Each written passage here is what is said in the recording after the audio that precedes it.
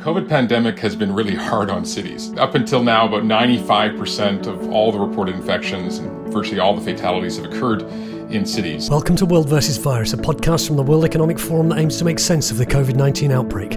This week, has coronavirus killed the city? Survey after survey suggests that although COVID-19 has been an overwhelmingly negative experience, most people don't want to go back to the old normal. The world of commuting, the world of the office, the world of grotesque inequalities. For decades, the world has experienced uninterrupted movement of people towards cities. But will the dual health and economic hits of COVID-19 reverse that? I do not predict the death of cities, but I do think the texture of cities will be permanently changed.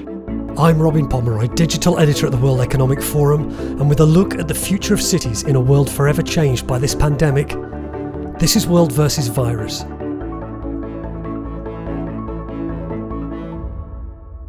New York City is dead forever, screamed a headline in none other than the New York Post in August, above an opinion piece setting out why COVID-19 had caused an exodus of people who could work and live elsewhere and would not choose to return to an overpriced, crowded metropolis where the economy, as the author put it, was in a death spiral, and New York's other attractions were just not that attractive anymore thanks to the pandemic.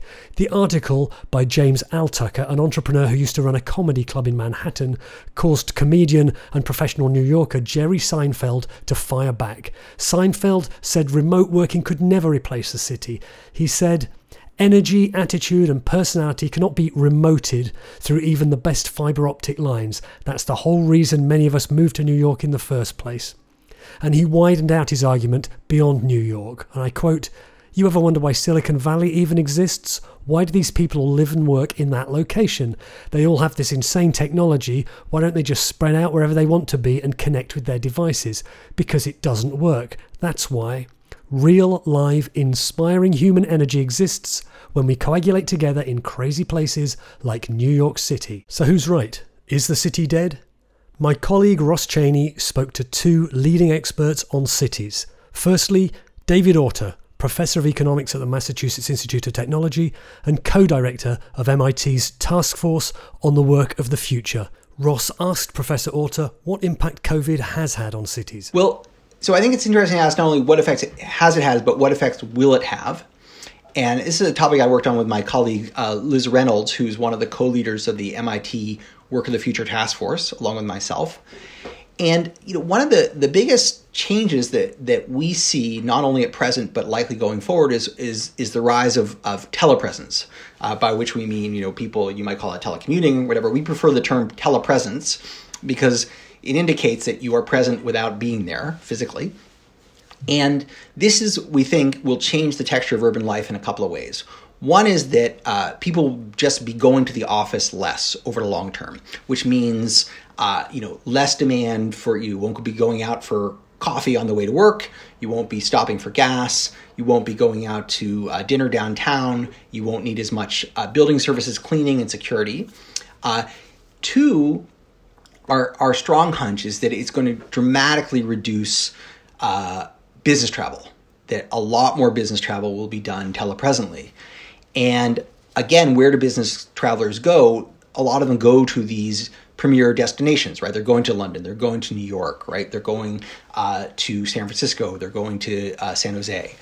And that business travel drives a lot of economic activity among service workers, because it's not just the airports, but it's the Ubers and the taxis and the limos. It's the expensive hotels that are occupied in the middle of the week, not with tourists, right? With business travelers. It's the people going out to dinner on the expense account of the firm, and all the different ways that people basically entertain and substitute for home when they're away from home. And so the combination of those things, we suspect, will dampen demand for exactly the set of service activities that we've been talking about, the food service and the cleaning, security, not the home health care, but all the other pieces. And I think that's going to mean hardship. I think it's going to mean that as we bounce back out of this pandemic recession, we will not see those jobs being repopulated as rapidly. And as a consequence, that, that means there'll be less demand and less wage pressure. I mean, one of the good things about the very tight U.S. labor market of the last several years is that we did see wages rising at the bottom. We did see wages rising among people without high school degrees. We saw people with criminal histories getting much more readily employed. We saw people with work-limiting disabilities returning to work at numbers we haven't seen in decades. Those are all really great things that come from a tight labor market. And now that we face a slack labor market, but I think especially a slack labor market in these set of services, that will reduce that virtuous wage pressure and make it more challenging. So what does all that, this massive increase in so-called telepresence and the disappearance of many low-paid jobs, mean for the future of cities? David Autor. Now, how this will change urban life more generally, many people have predicted the death of cities over many centuries and the so-called, the death of distance and all that. So I don't want to go that far, but I think it will slow down this process of agglomeration, this process of everyone packing into the same place. How well it does that depends on how close a substitute all this telepresence is for in-person presence. And we don't know the answer to that yet. Historically, it's not been a good substitute. That's why people seem to, even as telephones and, video improve, people just pack more and more into cities. But now we've made, it's not just that the technology has improved, it's that we've made we've solved a collective action problem of us all moving online simultaneously. Like a few years ago, imagine that, we'd all been invited to some meeting in Hong Kong. And, Professor Otter said, "Oh, guys, I'm not going to fly to Hong Kong. I'll just be on the Zoom video." And everyone else in the conference room and expected to stare at, Otter on the screen. They'd be like, get the hell out of the room. That's we don't want that. That's not okay. But now that everybody is doing that simultaneously, the norm has shifted and it's much more feasible. The cost to me of being the one guy on Zoom is I no longer have to pay that. Everybody's out there. So it then makes it much more feasible for this to work well than when one or two people tried to implement it, kind of unilaterally. So I think we don't know how well it's going to work. And it's also the case that we are at the very early stages. Zoom is not the upper bound on what we will be doing, right? We will be using virtual reality and augmented reality. We will find better ways of socializing.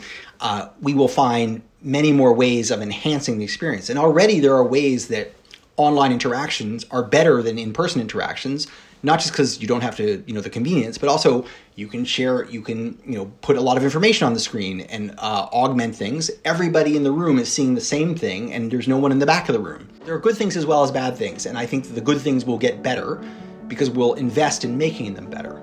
So I don't know the answer. I do not predict the death of cities, but I do think the texture of cities will be permanently changed. You're listening to World vs. Virus, where we're asking, will COVID-19 kill cities? Did you know that the Forum produces several other podcasts? In fact, we're launching a new one next week, looking at how we might solve some of the world's biggest environmental problems. Please stay to the end of this episode to hear more about that.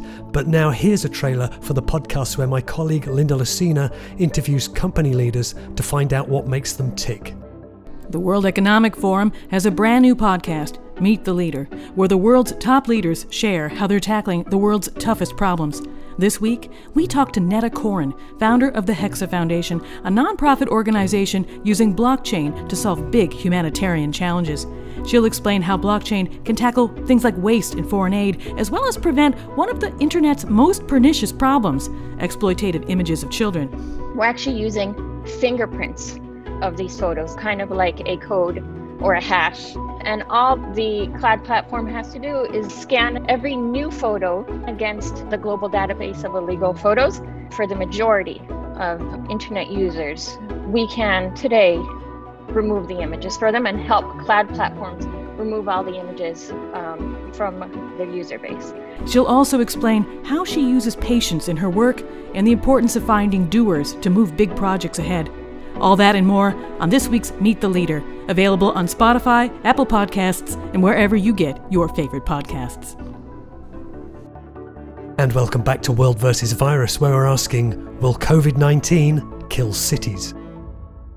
Political economist Robert Mugger is an expert on cities. He's the co-founder of the Igarapé Institute, a think tank that explores how new technologies can help solve global challenges, and he's also the co-author of a new book called Terra Incognita, 100 Maps to Survive the Next 100 Years. He told Ross Cheney that the pandemic had shown us what was wrong with our cities. Cities are the crucible of our civilizations. They've been around for thousands of years and have gone through enormous crises to come back often better than before.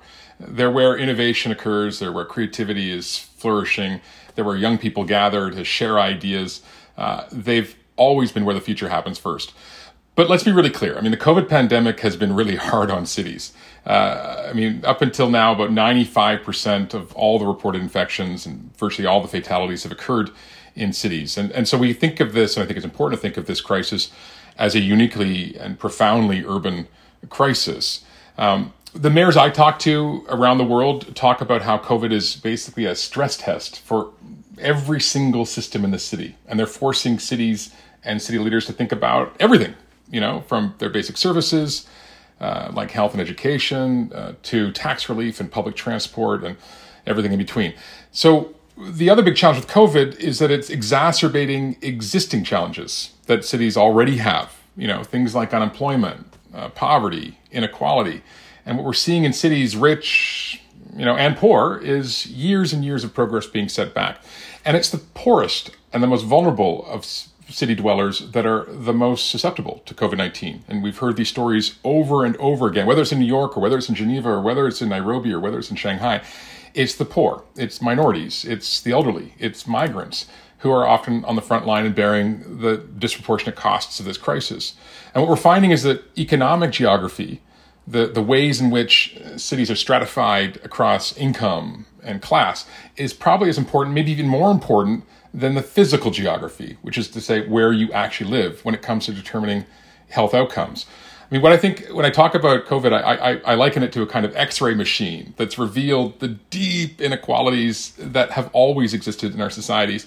But what it's done is it's brought them out into sharp relief. And I think what we're seeing in India right now is a perfect example of that, where we're seeing an explosion of cases, especially amongst the poorest of the population, many of whom were forced into living into conditions that ensured the spread and contagion of this disease, making it very difficult for them to escape it. Because when you have people packed into tight quarters, when people are forced to rely on public transport or informal transport, where you're cheek by jowl together, where you're often required to work in areas where you don't have access to sanitation, where you don't have access to, frankly, even potable water that allows you to wash one's hands, where schools are dense and there's poor ventilation, where large numbers of people are packed into single roomed homes. These are precisely the conditions in which contagion spreads. It's not necessarily density that is the problem. It's the overcrowded nature of it and the structural inequality that's built into it that seems to be the big issue. So what do we got to do? I mean, I think if we're going to get serious about dealing with this challenge that the poor, vulnerable, and minority groups tend to be overly exposed or disproportionately exposed to COVID, we got to get serious about our health systems. This means really designing sentinel surveillance systems that capture the warning signs, especially in our low-income settings. A lot of the pandemics that we've seen around the world don't happen necessarily in the center of cities. They happen at the edges of cities, often where supply chains are connected, where big manufacturing installations are based, where migrant housing is concentrated. So we have to get precisely the areas that tend to be neglected by state services. And so we have to get a lot better and a lot smarter about how we're monitoring areas of high risk, whether it's migrant shelters, religious gathering places, old age homes, but also lower income areas. And this is, I think, where new technologies come in. I mean, using big data, using AI, using different kinds of mapping and remote sensing technologies, we can get much smarter about doing this. So COVID-19, I think ultimately, like many big disasters, is revealing some pretty hard, uncomfortable truths about our societies and our cities in particular. This idea that vulnerability is not conditional in physical geography, I think, is one, but rather our social and economic geography is a really poignant point. But the idea that areas that are informal and underserviced, that are overcrowded, that are overly polluted or exposed to pollution tend to suffer worse. And we've seen this play out even in some of the wealthiest cities in the world, where wealthy neighborhoods like Upper Manhattan and poor neighborhoods, let's say outside of West Queens, see night and day differences in terms of COVID infection rates as well as mortality rates associated with the disease. So if we're going to avoid future outbreaks, especially outbreaks that are disproportionately affecting poor and marginal populations, we need a radical intolerance of inequality and poverty. Looking at the glass half full, we asked Robert Mugger if there was an upside to the pandemic for our cities. First thing I'd say is COVID-19 has been an overwhelmingly negative experience in the short term, right? It's had massive health consequences, traumatic implications for employment and our economies, devastating implications for people's sense of their own personal well-being, as well as contributing to surging political risks and accelerating trends around nationalism and protectionism. But it's also, I think, revealed some of what's best about our cities. The extraordinarily imaginative responses of our mayors and our city leaders and our city councils in many cases. The wonderful expressions of solidarity and altruism, the ingenuity of our entrepreneurs. And what's interesting is that survey after survey suggests that although COVID-19 has been an overwhelmingly negative experience, most people don't want to go back to the old normal. The world of commuting, the world of the office, the world of grotesque inequalities. Cities are not going to essentially die as a result of COVID-19. I mean, the future is uncertain, it's bleak, it's volatile. There are a lot of question marks, but cities have virtually always bounced back from pandemics. And what's really interesting about cities is that infectious disease outbreaks over the last couple thousand years haven't caused enormous suffering and great pain to residents, but they've also led to really profound improvements in cities. And if you think about it, think of the bubonic plague in the 13th century, which led to, among other things, prohibitions on really cramped and squalid urban spaces. Malaria and cholera outbreaks in the 19th century triggered changes in ventilation and sewage systems. And there's a famous example in London, of course, of the cholera outbreak that led to the founding of modern epidemiology and also vaccinations. And in the 20th century, we've had all sorts of pandemics like typhoid and polio and flu, and has led to rethinking of everything from zoning rules to waste management to how we design our buildings, to the birth of the modernist movement, which has profoundly influenced the way we think about architecture and planning. So this pandemic, this COVID-19 pandemic, isn't an exception to the rule. It's going to cause, and it is causing, enormous challenges, both in the health front, but also in the economy and security and everything in between. But it's also creating a unique opportunity. But here's where I am a bit of an optimist, because what we're seeing right now is owing precisely to the economic pressures that this pandemic is generating, the enormous impacts on labor, the incredible costs in terms of liabilities and revenue shortfalls, the big costs in terms of lost jobs and all the rest. We're going to have to do more with less. We're going to have to get really smart in this moment of austerity that's coming. And what we're seeing already is green solutions emerging, especially precisely because it's a way of also reducing costs. We're also seeing how the pandemic has reinforced this sense of the importance for many people of having walkable cities, of parks in their cities, of micromobility and pedestrianization and less vehicles. So this idea of the 15-minute city, right, which has been an idea that's been circulating for a long time, the idea that any service can be walkable within a 15-minute radius, of complete neighborhoods, of regenerative solutions. This isn't a fantasy anymore. What COVID has done in some ways is it's exposed our dangerous over-reliance on long and just-in-case supply chains. And it's moved us towards thinking, I think, more locally while also understanding the global scenario, and towards more just-in-case and short supply chains. It's also reinforced the importance for many of us of the solidarity, of social capital, of networks of reciprocity, of the importance of being in it together. I mean, even at this moment of international fracture, where our global institutions aren't really coming together, where our nation states are paralyzed, what we're seeing at the neighborhood scale are people coming together in many ways where they can.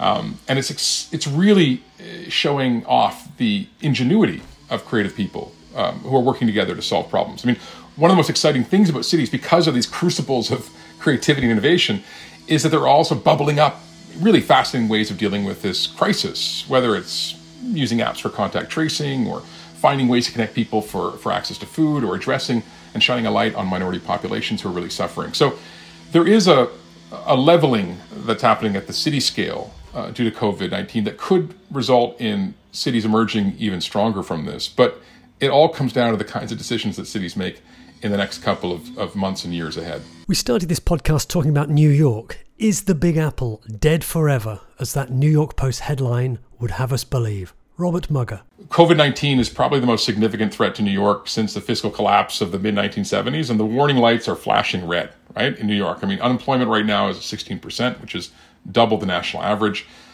Revenue collection has plummeted by about $2 billion. A third of the city's hotel rooms are unoccupied. Apartment vacancies are, sky high. And, let's not forget, the city was the center of the U.S. outbreak for a couple of months. I mean, more than 24,000 New Yorkers died from COVID-19. Compare that to Canada, which had about 9,200 over the same period. So it's going to take years for New York to recover. Let's be really clear, because the city depends on sales, on personal income and property tax to survive. And we've already seen that the city's had to cut billions of dollars of spending. And we've seen big tensions between the state and the city, and of course, no surprise, between the federal government and the city. So there is a sense of panic that's set in as New Yorkers are forced to change, in a way, where and how they're living. And we're seeing that manifest as well in just the way they're able to move around the city, with public transport being cut, and the ways in which tourism revenue is being cut, and the ways in which retailers are being shuttered. So there is a very disturbing scenario playing out in New York, which I think suggests that New York, this may be the end. But I think it's far too early to predict New York's decline, its permanent decline. One thing you can say about New York is it has astonishing levels of resilience that it's displayed countless times over previous centuries. Pandemics have come and gone in New York and other cities over the years. What I think is going to happen in New York in the short term, of course, is an enormous amount of challenges. But in the medium to longer term, we could see a reordering in a way of the city at some level, especially when it comes to affordable housing, which, New York, like so many other big global cities, was becoming inaccessible to all but the wealthiest. And I think it's also going to force a reckoning or rethinking of the city's physical layout. And that was already happening, but this will be sped up in terms of the more attention to parks, greater emphasis on micro-mobility solutions like bicycles and scooters and people walking and the rest. And this real thing that New York's always had, which is a sense of focusing on the neighborhood, the borough, enhancing and improving the quality of life and livability at that neighborhood scale. COVID-19 has tested everybody simultaneously. It's like the world's biggest natural experiment, right? But it's an infectious disease, and it's not the only infectious disease we have to worry about. COVID-19 is just one pandemic among many that are on the way. But even more threatening than COVID-19 are the big megatrends on the horizon, especially climate change and biodiversity loss and digitization, automation. So, I think we better learn from the experience of New York and other big cities. And we better start fitting them and preparing them for the much more catastrophic challenges on our horizon than this pandemic. We were all tested simultaneously, and we didn't do so well. We won't get that kind of second or third chance when we start seeing the impacts of climate change come with their full force, as they're starting to do. So this is the wake-up call that I hope everyone's taking into consideration. Robert Mugger, political economist, and before him you heard David Autor of the Massachusetts Institute of Technology's Task Force on the Work of the Future. They were both interviewed by Ross Cheney. Before we go, just time for a sneak preview of a new podcast series that launches soon. It's about the environment and it's called House on Fire. I am here to say our house is on fire. We have now to be really aware of the dangers of what we're doing. We're reaching tipping points all around the world. We've heard the warnings. Now, what are we going to do about it? This is Thermopylae. This is Agincourt. This is the Battle of the Bulge. We have to rise to this occasion. Welcome to House on Fire, a new podcast from the World Economic Forum that dives deep into the biggest environmental stories on the planet. Each week, we aim to bring you closer to the changemakers working to save the world, the entrepreneurs disrupting what we eat. We have a product that meat eaters love, and it's a multi-trillion-dollar meat eater market. The scientists going the extra mile to save threatened species. We had to travel with an elephant to ward off tigers. The innovators shaking things up. Big companies just need to ask themselves, what's the bigger risk? To fundamentally rethink their business model or to have it made irrelevant by people like us? And the campaigners who never give up. That's what my frustration is. I don't see why we're not moving faster. We'll share big ideas. 1 trillion trees will sequester more than 200 gigatons of carbon. We have to get on this right now. Who's working on this? Visionary leadership. It's easy to say that you stand for something, but the public knows the difference between those who are serious and those who are not. And wisdom from across the world on the great challenge of our times. Human beings need to understand that we are part of the nature. We only one species of the nature. Join me, Kiara Kelly. And me, James Bray, for the first episode of House on Fire, as we focus on the fight for biodiversity on our planet. The natural world is the source of all wonder. We are bound up together. House on Fire, coming November 17th. Looking forward to that. Please subscribe now wherever you get your podcasts and see details of all our shows at wef.ch/podcasts. Remember, you can find all our coverage of the world's most important issues at weforum.org and follow us on Facebook, Instagram, LinkedIn, TikTok, YouTube and on Twitter using the handle @WEF. Thanks to Ross Cheney and Gareth Nolan for help making this week's podcast. Thanks to you for listening to World vs. Virus. Until next time, from me, Robin Pomeroy at the World Economic Forum, goodbye.